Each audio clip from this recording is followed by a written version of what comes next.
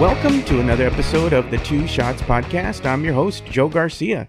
And today we're going to be joined by our usual suspects. We're going to be joined by our close friends, Jonas Clark and Benjamin Bornstein of Project Spurs. Gentlemen, we are actually going to be talking about, yes, dare I say this, we're not in fantasy land. We're not stuck somewhere in a movie like a Twilight Zone or, any of those bizarro worlds. This is us talking about a Spurs win.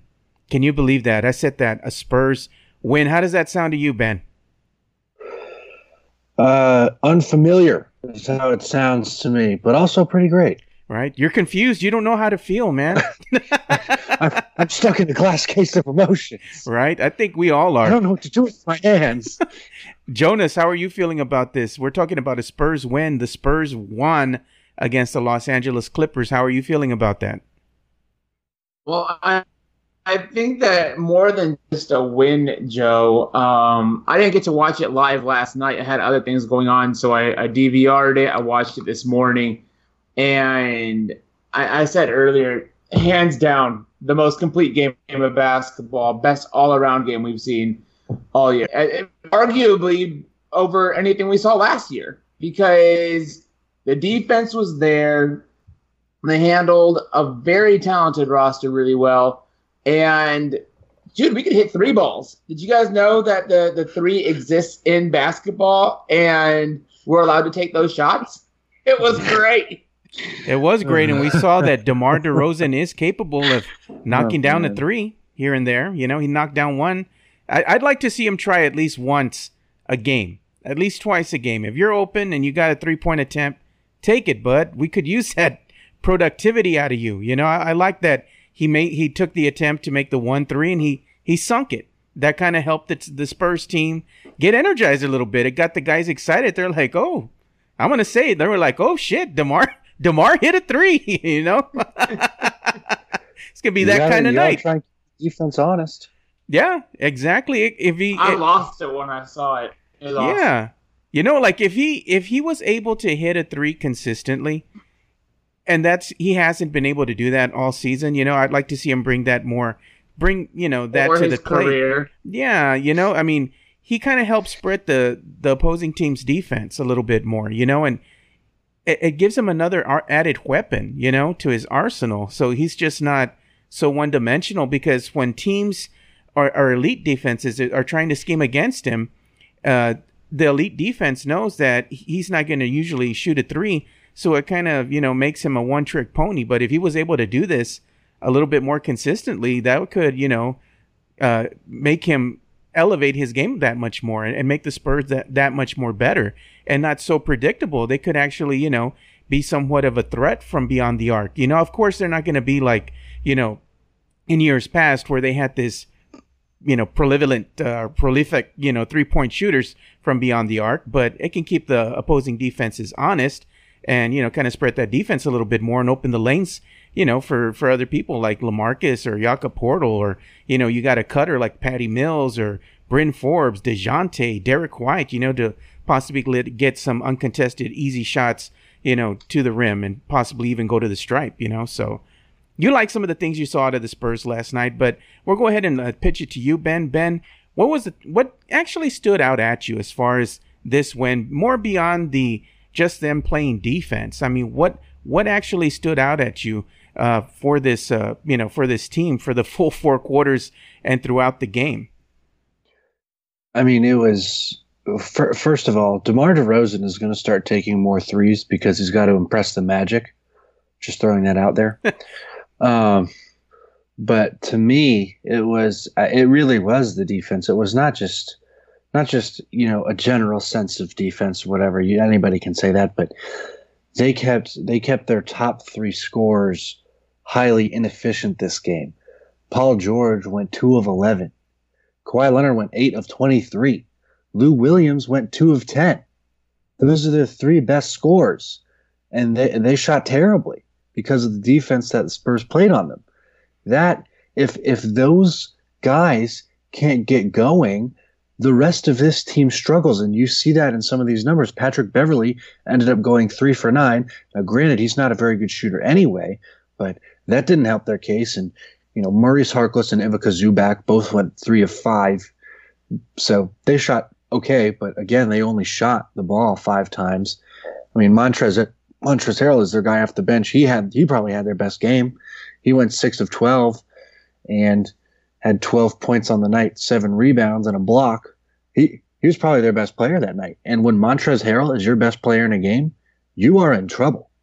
And so I thought the way the Spurs really attacked those main scorers on defense for the Clippers was huge. And I think if they can continue to pay close attention to detail like that, if they can take certain guys out of rhythm over the course of a game, you can really mess with them and screw up the rest of the team's shooting, because you end up with Lou Williams taking a lot of shots that aren't necessarily good for him. Now, he's going to take a lot of shots anyway because that's what he does. But, if you have Montrezl Harrell taking 12 shots a game for you, and you have guys like Paul George and Kawhi Leonard and Lou Williams that are playing ahead of him, that is not good for your team. So I think the attention to detail in this game on defense was huge for me. That's what I really like about it. And, obviously hitting shots is always going to help you. The Spurs have just, the beginning of this season, they've just struggled to hit shots. But this game, they probably had their best 3-point shooting night of the season. I think they shot they shot almost 39% from 3. And, they struggled from the field a little bit. They shot 43% from the field. That's okay. But, I mean, the way they held the Clippers shooting, I mean, the Clippers shot 39% overall from the field, which kind of negates the fact that they shot 36% from 3. So, again, attention to detail, taking people out of rhythm, that has to become a norm for the Spurs team if they want to take the momentum into more W's throughout the season. Yeah, most definitely. Most notably, the Spurs were able to keep the Deuce in check for most of the game. I mean, he usually goes for, I think he's averaging somewhere around the neighborhood of 25.6 or 25.7 points per game. They were able to keep him under his average. He only had 19 points for the game and seemed at times visibly frustrated. I don't know if it's just the return home or the crowd gets to him or playing in this building does something to his psyche, but the Deuce was not quite himself, so that was a plus for the Spurs. And not only that, but Doc Rivers even alluded that, the team might have just been a little bit lethargic. They might have been tired, but it happens, and then he's like, oh, but, let's give credit to the Spurs defense. They played great defense, and that kind of, hampered what we wanted to do out there. No, it did hamper what you all wanted to do out there. And the Spurs brought it, and they took it to you guys defensively and took you guys out of your defensive scheme, and the defensive scheme was, hey, we're going to stop the Spurs. They can't shoot the 3. And lo and behold, the Spurs were able to shoot 3s and get things going. And I got to add one thing before I pitch it to Jonas so he can elaborate a little bit more on this. I like the actual fluidity or the movement to the offense. People weren't standing around beyond the arc anymore. People were actually setting picks. They were setting screens. People were moving. They were moving without the ball. They were keeping the defense, running after them for most of the night. They were spreading the defense. They were helping create open lanes. They were better with their passing. This looked like a renewed team. It looked like a stereotypical Spurs team out there, something that we hadn't seen until yesterday's game. So, Jonas, we just told you a little bit about what we saw and what we thought about the game. What were your highlights? I mean, what did you see out there? Well, Joe, just coming out of what you put out there, 100% right. Ball movement was great. Creating space and allowing shots to the rim. Not standing behind the perimeter, just waiting for that 3-point shot. But I want to say to a point with that is I felt there was times where they passed too much. Yeah. There were, especially early on the game, it was almost like they were hesitant to take a shot. Always just trying to move, and nobody. And then you're down with two seconds left on the shot clock, and you have to put up a bad shot because you pass the ball 15 times. Like, somebody take the damn shot. Somebody take the damn shot. Exactly.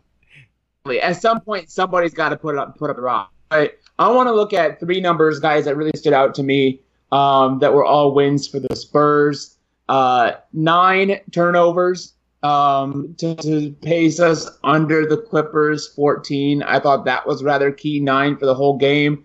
That's something that you can definitely see is trending in the right direction over the last couple weeks, where we're not turning it over 15, 20 times. We're really starting to cut back on that. 8 steals. That speaks to the defense that you guys are both talking about. I think that obviously hands getting in the way. And a couple of those, I don't have his numbers in front of me, but DeMar had a couple of those tips. He played hyper aggressive. He was just a whole nother DeMar than we've seen to this point this year. But probably my favorite stat from the night, guys. 8 blocks. 8 blocks. My man Blockapurtle was doing his job. I just love how aggressive he plays. For me, he wouldn't have gotten the game ball if Derek White wouldn't have had such an amazing performance. He's going to get my game ball just because he's taken over that starting point guard spot from DeJounte, which I didn't really think was going to happen all last year. We have this, just wait till DeJounte gets back. Wait till DeJounte gets back. DeJounte gets back. I've said it multiple times. We've talked about it on here, guys, where it looks like he's trying to do too much. He was out there in garbage time last night and just trying to find his shot and still couldn't quite find it. I think he missed about 3 shots in the final minutes. When he was out there with Lonnie Walker in the final 60 seconds and Drew Eubanks. But the blocks, Lamar looked aggressive last night, and Jakob Poeltl is looking better and better from that Toronto deal every day, and that's what stuck out to me. Just hyper aggressive, but Derek White with the game ball, Jakob Poeltl right behind him, because if you're gonna stop teams from scoring, it starts at the rim, and they did that last night. Yeah, and I'd like to point out one thing to Ben, too. LaMarcus Aldridge, Ben, he had 17 points on the night. That was a team high. What do you got to say about that? It took him 13 shots to get there. And that's efficient for him. That was efficient for him. For him. He needs his touches, remember? But 5 of 13, okay. But he did have the 4 blocks. He had a steal. To Jonas's point, DeMar DeRozan was credited with 3 steals. Nice. He probably, like you said, he probably had more tips, but he was credited with 3 steals. And he had Kawhi for a good chunk of the night too. Yeah, he did. Yeah, and your boy Jakob Poeltl, he had half of the team's blocks. He had 4. Yeah, and LaMarcus had the other half. It was kind of nice, actually. Yeah. Look at LaMarcus Aldridge getting up for a big game. For real, you know what? I don't know what it is, but he got up for this game. Usually he doesn't, so I wonder if he heard people calling him out, saying how soft he's been playing for most of the year. So I don't know, man. What do you think? You think your boy's going to turn a corner, or he's only going to be good every 4 games, every 5 games, going to have a game like this? I was going to say you'll get a game out of him. He'll come in at an opportune time and say, you know what, this is my time to shine. I'm gonna really have a good game this game, so people can get off my back for a little while. Give me 2 weeks of rest here, or 2 weeks of people not bothering me. We'll be good to go. Yeah. So you didn't have to get your Rotten Tomatoes for LaMarcus after yesterday's game, Ben. So not yet. You can save those. Let them ferment a little bit longer. There you go. Get them real stanky. Yeah, the Spurs bench was very productive last night. I think for their total for the night, they were at 40 points. So the Spurs bench was quite productive, but so was the Clippers bench. I think the Clippers bench kind of matched the Spurs as far as their production too. I believe they were somewhere in the neighborhood of their bench scoring 40 points as well during the game. So it was a pretty even contribution from both teams' benches. The thing is with the Spurs that they did play a little bit better, down the stretch than they normally have. Specifically, Jonas, that third quarter. Remember how we've all talked about that? I remember I've even told you, Ben, third quarters have been the Spurs' Achilles heel all season. And lo and behold, they actually had a decent third quarter. And I couldn't believe what I was seeing when the fourth quarter came and they didn't let the Clippers go on a big run. You know, we didn't have a 15-0 run. We didn't have an 18-0 run or something outrageous where it changes the complexion of the game and the Spurs go behind after sustaining the lead and they just can't get back into the game. They actually locked down and were able to close out a very good Clippers team. To me, that all speaks that, you know, hey, the team maybe got tired of losing and actually grew a pair and decided to, you know what, I had enough. So, I mean, is this going to be a pivotal game? Is this a turning point for the team for the season? Or is it just a one-off and should we expect mediocrity from here on out? And neither one of you guys can answer that question.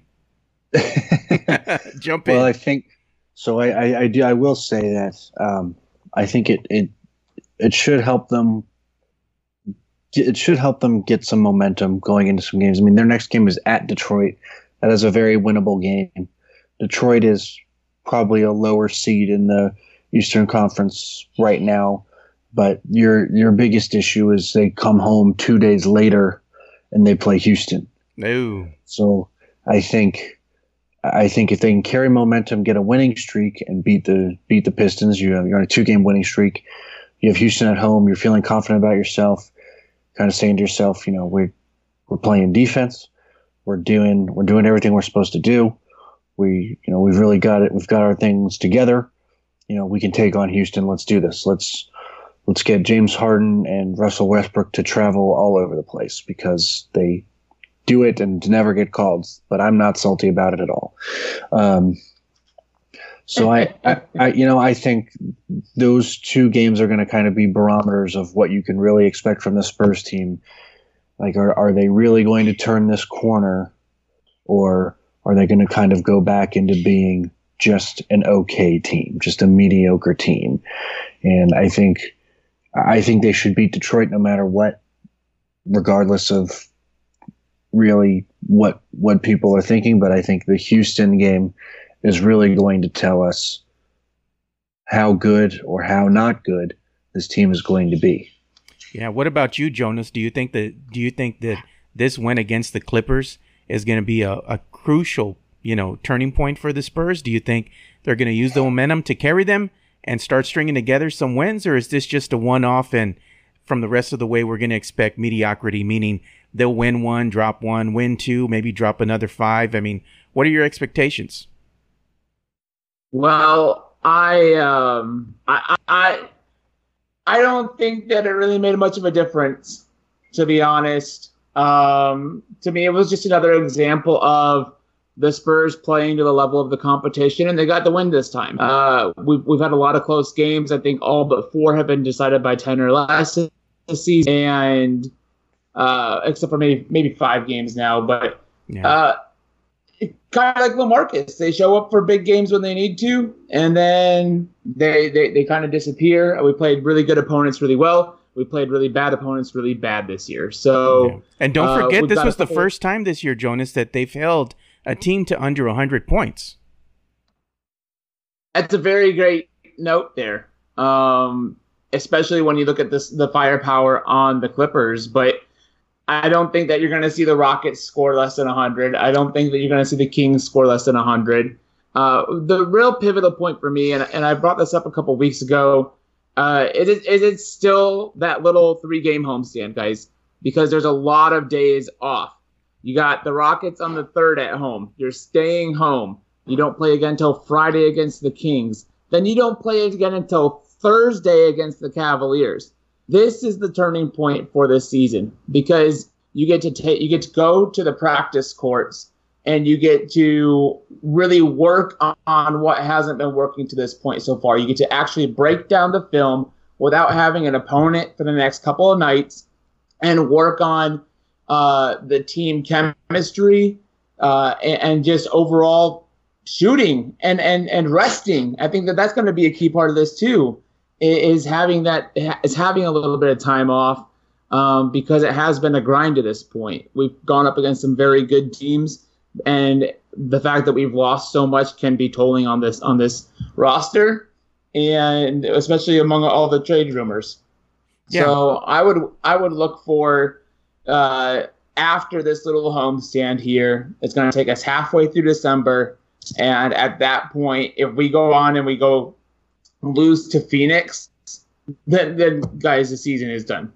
Oh my God! You can't come off of that stretch of 3 games in 10 days at home, sleeping in your own bed, going to practice every day, and then turn around and lose off of that homestand against the Suns on the road. You just can't do that. So this is going to be that pivotal point. I don't think it was last night. I think it's still a couple days away. And I'm going to go ahead and talk to you now, Ben. Ben, one of the things that stood out to me in yesterday's game was the lineup that Coach Pop went with. I thought the starting 5 that he went with gave the Spurs some much needed defense. And not only that, it was well balanced as far as what they were able to do defensively and also what they were able to do offensively out there on the court. And the starters that I'm talking about as the lineup yesterday was Rudy Gay, LaMarcus Aldridge, Derek White, Bryn Forbes, and DeMar DeRozan. Do you think that this lineup is something that he should go to for the rest of the season, or you think he's going to revert back to the same old starting 5 that didn't really get us where we needed to be defensively? I don't know if he'll stick it out with this starting 5. This might have been a one-off, but I do think seeing this starting 5 could give this staff and Coach Pop some ideas on some other lineups to experiment with going forward. And I think that's the biggest thing here, because while Rudy Gay is a good player and I enjoy watching him play, and I think he's one of the better forwards who plays defense on this team, he struggled from the field. He struggled to shoot the ball. He might have been the only one really who struggled to shoot, but he's just not used to playing 31 minutes a game. I think that was the biggest thing for him. He was there were probably times on that court when he was just out of breath. He didn't have his legs under him, and that might have been why he was missing shots. Now, if you want to start him for defensive purposes and try and get your guys out to a bit of a lead while he's out on the court, that's totally fine. I think he complements those other 4 very well, because he's going to be able to guard people that DeMar DeRozan doesn't or can't guard. And Derek White is a defender, a good defender, and he got hot last night. So there's a chance he hits shots for you. He doesn't totally torpedo your offense. And Bryn Forbes is a guy who's never really going to torpedo your offense unless he just has a really bad shooting night. Yeah. But that's also a guy who doesn't really play defense. But that's why you have Derek White. That's why you have Rudy Gay in the game.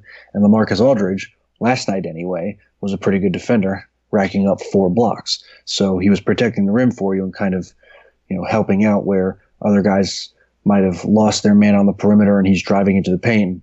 LaMarcus Aldridge was there to erase things, which was kind of nice. So I think that lineup could work, but I don't think that would be a regular lineup for this team.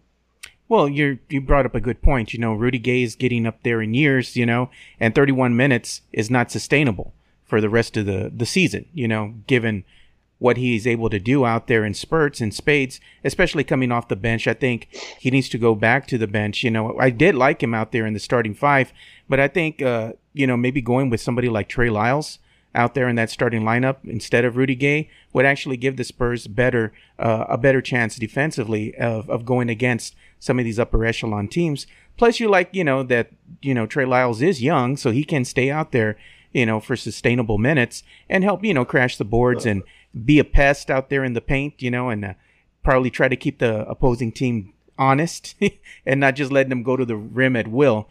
But one of the things that did stand out at me yesterday is the Spurs' ability to get out there on the wing.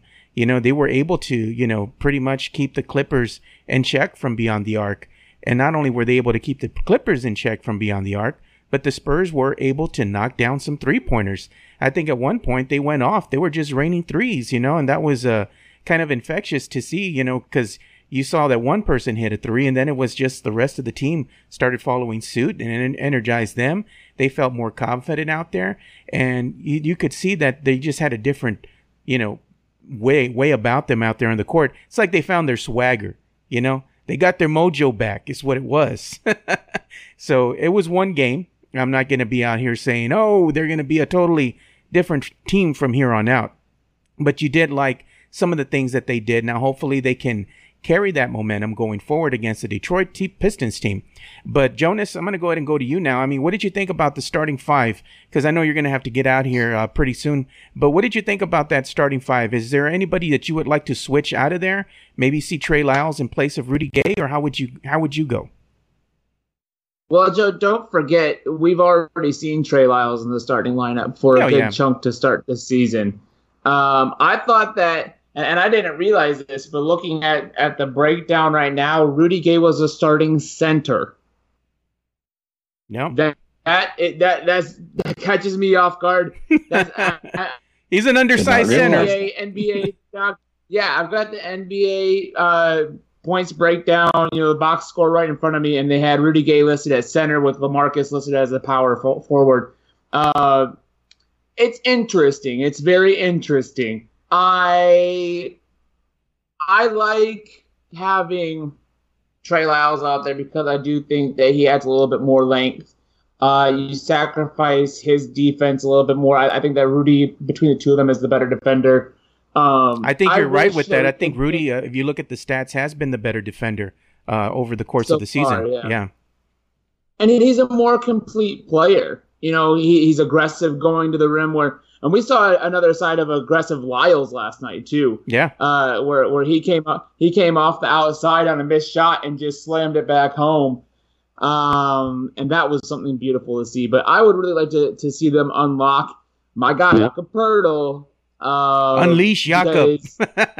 Because when you have him and LaMarcus in the post, I just think that you can wreak havoc on teams. That's where we have a lot of small guards. You can go big against teams, and I don't know why we didn't do that enough against the Lakers. And again, another really long team, another very athletic team, forcing teams to shoot the outside shot because you just won't let them in the paint. That's what I would like to maybe see, but this is, I think, Pop's fourth or fifth different starting rotation this year. We're only just about 25 games in. Of course, I'd like to see DeJounte Murray find his way back home in that starting lineup because that means that he's going to start turning his season around. But Derek White at the starting one right now, guys, I think why he went off last night was especially if he can maintain this 3-point game, he is the most complete player out there that we would have because DeMar obviously doesn't shoot the three much. More of the slash scorer, mid-range shot, and you sacrifice on defense. Rudy Gay is complete, but he's kind of old. He's getting up there. But Derek White, I mean, geez, he could pull up from wherever he wanted to. He really liked that kind of, I don't know, what would that be, like 115 degrees on a protractor, y'all? Just right out there between not quite the corner shot. He found his spot. He loved it. And, of course, his defense that he brings, he's the most complete player. So I would like to kind of see Pop roll with this for another one. But what this really shows to me is that he's now playing his starting lineup to opponents. Yeah. Where at the beginning of the season, it looked like he was just running the same 5 guys out there every night. Watching him put Rudy out there with a more athletic, not so much large, more positionless basketball team that the Clippers have. We went rather positionless too. And to match them that way, I think, led to success. I think so as well. I think he's onto something there. I think specifically with that switch, at the point guard position, having DeJounte come off the bench and starting Derek, actually is paying some big dividends for the Spurs moving forward. You saw a little bit about, that happen with the Lakers game. You saw that kind of, it was helping the team a little bit more. And I think the reason for that is that DeJounte Murray, I think he's still, because if he's on that minutes restriction, he still needs time to get himself in rhythm. It's hard to get yourself in rhythm when you have that minutes restriction. And then when he's coming off the bench right now, I think it's good for him because you don't have all these expectations thrust upon you. You can develop your game a little bit more. You can give yourself time to get in rhythm and you get your confidence back. And we're going to probably see DeJounte return to the starting point guard position at some point in time, whether it be the next 2 games, 3 games, or what have you. But he's going to return to that starting point guard position. And by the time he does that, maybe his confidence is where it needs to be, and he'll not have to worry so much about having to produce at such a high level. I think it was a smart move by Coach Popovich, and I think it's great because it gives DeJounte time to boost his confidence. What did you think about that move at the starting point guard position, Ben?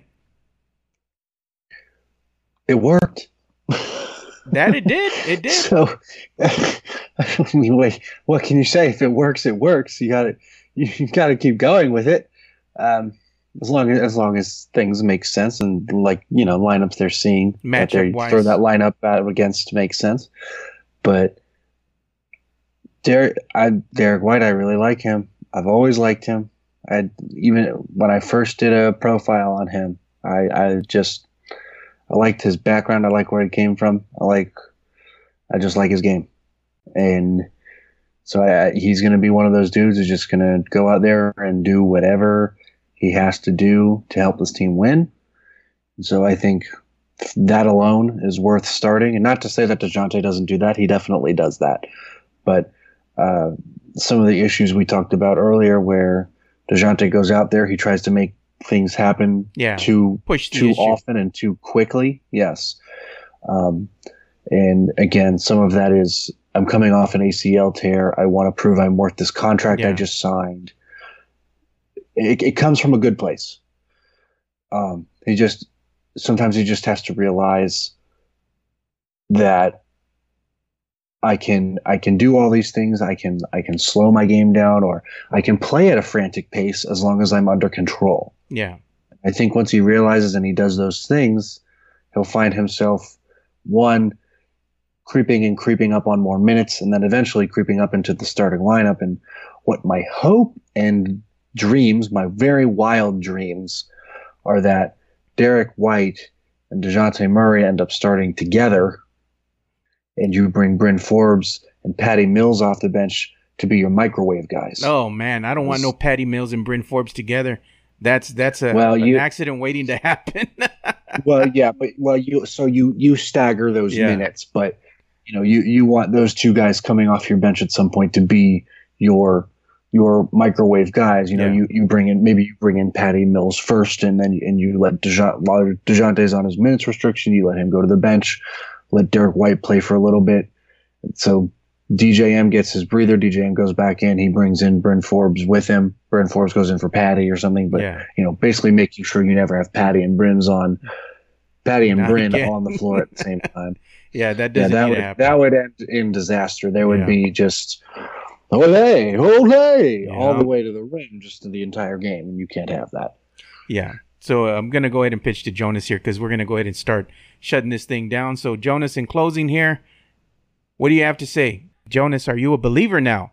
Do you think this team can win more than the 25 or 30 games that the NBA has projected? Yeah, hands down. Again, I've got us playoffs. So what I'm not a believer in, because I got annoyed when I saw it happen again last night. This was something we hadn't seen the previous game, y'all, was the return of Marco Bellinelli. Oh, no. And the reduction of DeMarre Carroll back down to 0 minutes. Why the hell that happened, I don't know. Because Marco made a case for himself because he had a decent game against the Lakers, but that's just a pipe dream. That's a fluke, he has one good game. Game. Everyone's back on the train. There is no case to ever allow Marco to touch the court again this season unless you're down like 3 injuries. Or you're up by 30 points, or you're up by 30 points with 3 minutes left to go. Let's make sure we heard Jonas right here. Not down by 3, you are down 3 injuries. Yeah. Right. 3 injuries. You ain't got nobody left to throw out there in front of him. Because it just bothers me, guys. It just bothers me. So I want to see DeMarre Carroll return. And like I said, I don't think that last night was anything more than us playing to the level of competition. And we played great. We got a win. It was at home. We did, I think, probably got a couple of beneficial calls from the referees. They gave some penalties to the Clippers that shouldn't have happened. Yeah. I'll take those. That's home court advantage, and that's something that should exist for every team. Every other team gets it, so why can't we? So I'm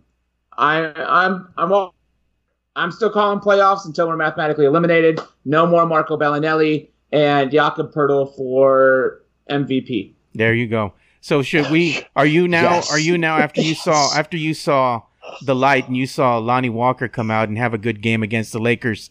Shouldn't Lonnie get some minutes? You know, they should just sit Marco on the bench and give the minutes to DeMarre Carroll and Lonnie Walker in that order. Have DeMarre Carroll come off, then you have Lonnie Walker come out, and then the last person you should be going to would be Marco Bellinelli. I mean, do you like some Lonnie Walker?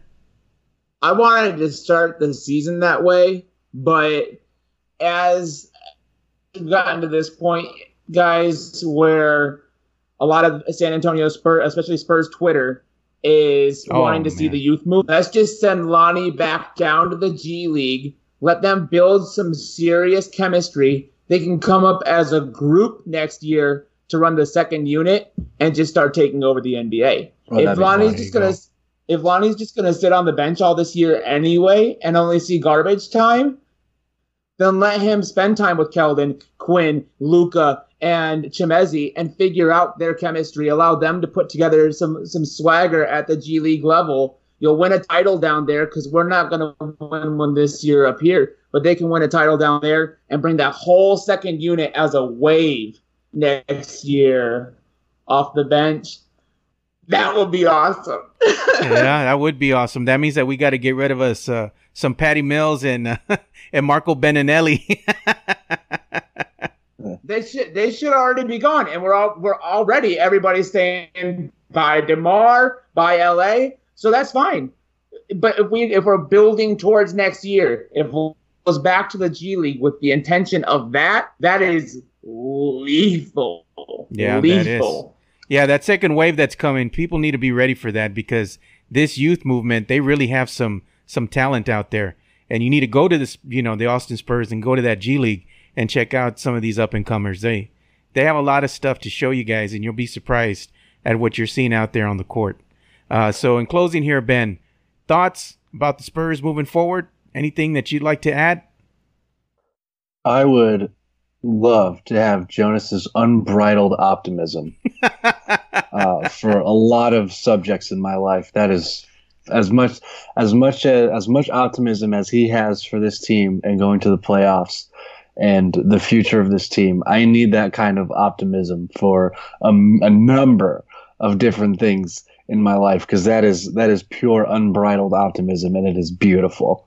Yeah, I think Jonas Clark is Spurs Nation spirit animal.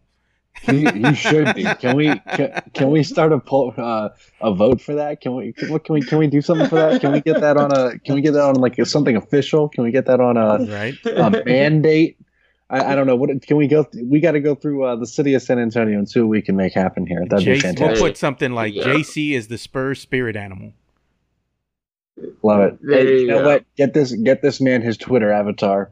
Let's make it. We're gonna like put his face. We're gonna outline his face like he's Simba or something. We're gonna get Joe Garcia is gonna be superimposed on Rafiki. He's gonna be holding up Jonas Clark. He's Simba. he's like this is our new king. No, he's gonna be a bat. It has to be the bat because the bats are out there at the AT&T Center. We'll just put his face on one of the bats and just hold him up by the wings. There you go. You could find a picture of one of the ones Manu Ginobili got. Right. It's like Manu Ginobili holding the bat, and it's like Jonas on the bat. There you go. I like that. We need to put it on a shirt. Make it happen, Jonas. Let's make it happen. That'd be amazing.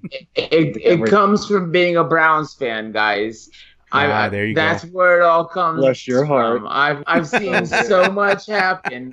I'm a uniquely qualified Spurs fan.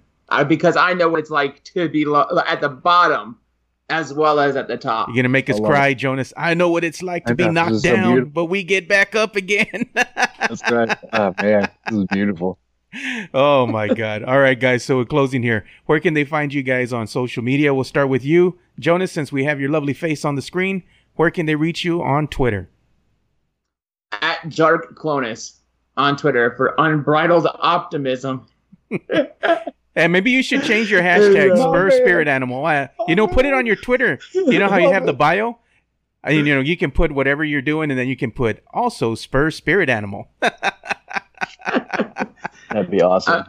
Trademark at the end. There you go. There you go. And Ben, where can they find you on social media and interact with you and all the great stuff that you got coming out here for Project Spurs? And also you do good things for, was it Clutch Sports, correct? Yes, Clutch Points. Clutch Points. Yeah, so you can find me on Twitter at _Boomstein. I'm writing weekly posts for Project Spurs about draft prospects. Right now, I've been writing a lot about guys in the lottery, since that's kind of where their record is right now. Of course, if Jonas has his way, I won't be doing that for very much longer. I'll be writing about guys you need to find in the 20s. So exactly. I'm ready for that too. But Clutch Points, just a lot of college basketball stuff, some recruiting things, some of my random thoughts. I'm actually getting ready to write something about how Feast Week is the greatest week. Well, it's really 11 days of college basketball outside of March. So very excited to write that. Hope people will read it. Nice. It's just a lot of great tournaments, a lot of matchups you don't see in the regular season. So, just stuff I love to write about, man. Yeah, so definitely make sure you go and check all that stuff out that Ben's doing for both Project Spurs and Clutch Points as well. So you can go ahead and interact with us over at Two Shots Podcast at TWOSHOTS, spelled out, podcast on Facebook, Twitter, Instagram, and YouTube. Yes, we have a YouTube channel.